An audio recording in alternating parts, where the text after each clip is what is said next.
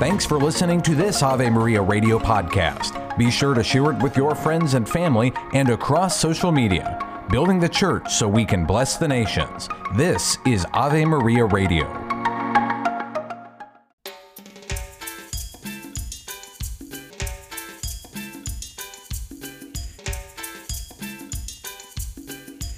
Good afternoon, I'm Al Kresta.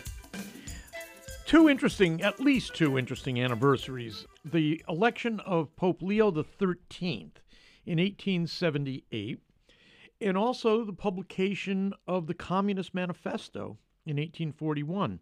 And what's interesting is that Leo XIII, in his encyclical Rerum Novarum, he is actually fighting back against the influence that the Communist Manifesto was generating in the 19th century. So Rerum Novarum, which is his probably best known encyclical, is the watershed moment in Catholic history that begins what we call the modern encyclical tradition. The modern papal encyclical tradition begins in 1891, May 15th of 1891, with Leo XIII's publication of Rerum Novarum.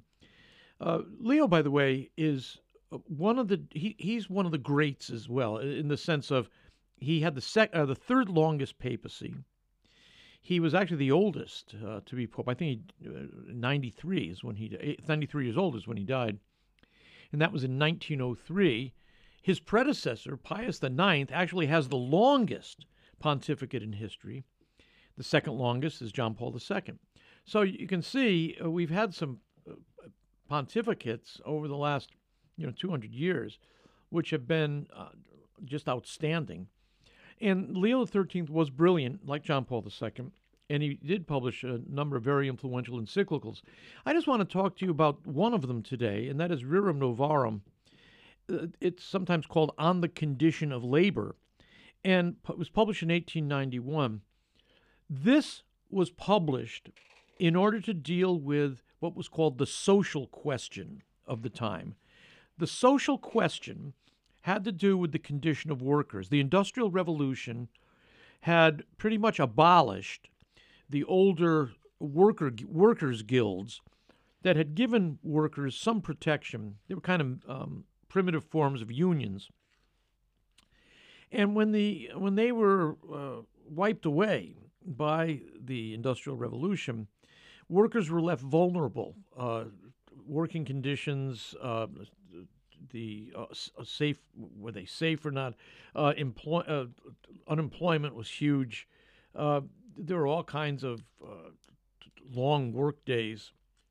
And the communists, or the socialists, that was primarily what they were called then, the socialists of that day were claiming that government ownership of the means of production was the way to protect the workers.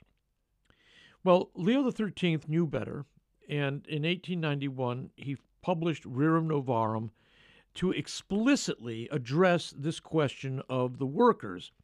So let me tell you a little bit about Rerum Novarum, which I think is probably the most famous encyclical of Leo XIII.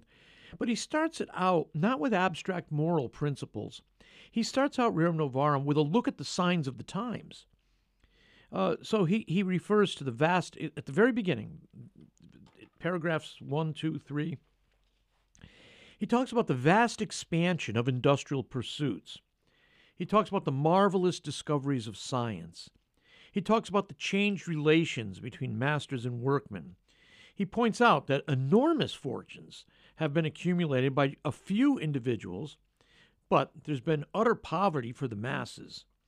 He talks about increased self-reliance, but also closer mutual work between the working classes and the employers. He does refer to a prevailing moral degeneracy of the period as well. And he says, the momentous gravity of the state of things now obtaining, fills every mind with painful apprehension. Wise men are discussing it, practical men are proposing schemes, popular meetings, legislatures, and rulers or nations are all busied with it. And then he says, there is no question which has taken a deeper hold on the public mind. Again, it was called the social question, and what it was about was the condition of the working classes. No question has taken a deeper hold on the public mind. This is 1891. And again, for the 50 years before that, the Communist Manifesto had been making the rounds and generating a lot of speculation on how to help workers. So Leo XIII weighs in. He says, therefore, because of all these changing conditions, I'm stepping in. And on former occasions, it seemed opportune for me to refute false teaching.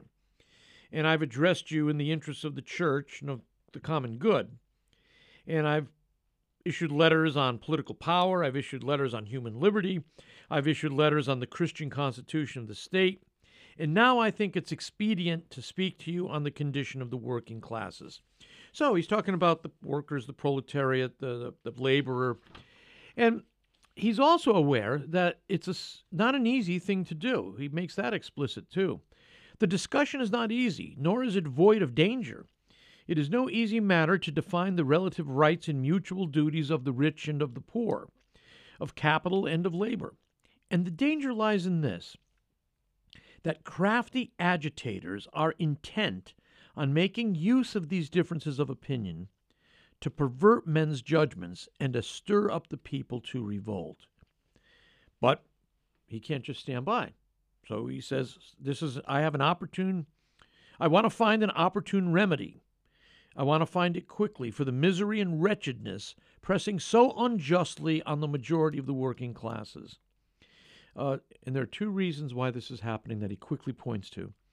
He says the ancient working men's guilds were abolished in the last century, and no other protective organization took their place. So the workers are vulnerable.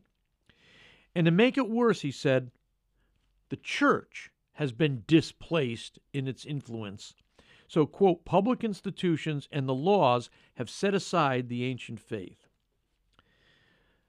So he wants to prescribe a teaching which can help protect the working classes. So the first thing he does is he rejects socialism.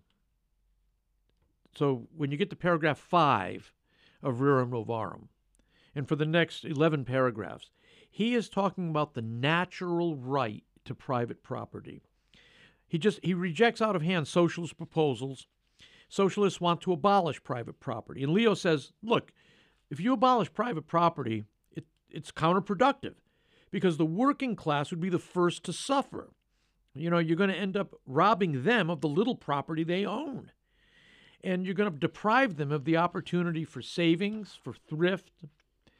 And he gives actually three arguments, big arguments, for why private property is fundamental to humankind.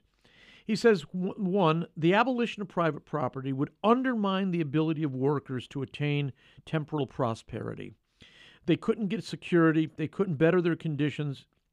Right now, even though they don't own a lot of property, they can, through frugal consumption, patient saving, and modest investment, continue to better themselves. You take away their property, they can't better themselves. They're then dependent upon the state. He had another argument about private property. He said, moreover, the abolition of private property will violate the natural right to private property. You say, well, what? He says the natural law really dictates that private property is an extension of basic human nature. Human beings, let me quote here, the right to private property is implied in the fact that human beings attain their natural ends not only by using whatever goods are immediately at hand, like the animals, but they also hold external goods in stable and permanent possession. So, and this is actually an argument from St. Thomas Aquinas in the Summa. He's saying that one of the ways we know that private property is basic to human nature is because they don't just use what they need at hand. They don't just stuff their face with food like the animals. They take food, they can it, they shelve it, they save up for the next season. And that itself is vital for their own survival. So owning that property, having control over those goods, is necessary for human well-being. He comes up with a number of other arguments, too, about the right to private property. I won't go over them now, but that's his very first argument, though.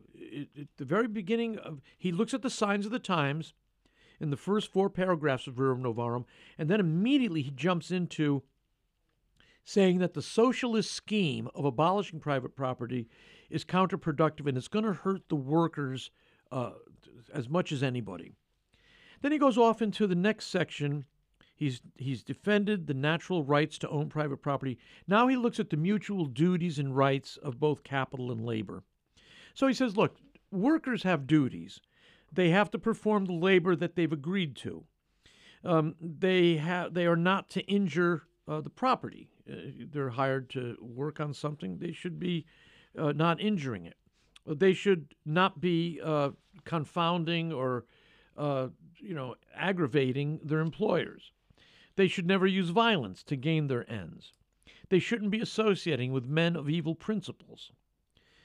The duty of employers, they have duties too, and they all come down to one basic thing, that they are not to look upon their workers as their slaves, but they're to respect every man in his dignity as a person ennobled by Christian character.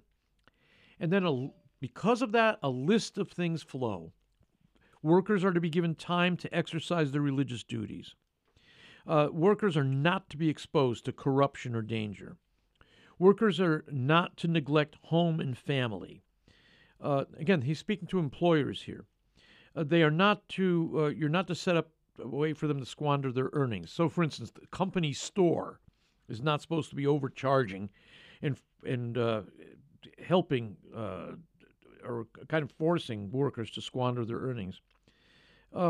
You're not supposed to be giving them work that's beyond their strength or age. You are to pay them a just wage. And you're not to deprive them of earning by using fraud or usury or force. So this idea of forcing them to pay a just wage, actually, you would think is basic. But it was a development in social thought. It was picked up later by John Ryan in the United States with his famous 1906 book, A Living Wage. But those are some of the emphases of Rerum Novarum. He also talks about the social role of the church, the social role of the state, and the development of workers' associations of unions.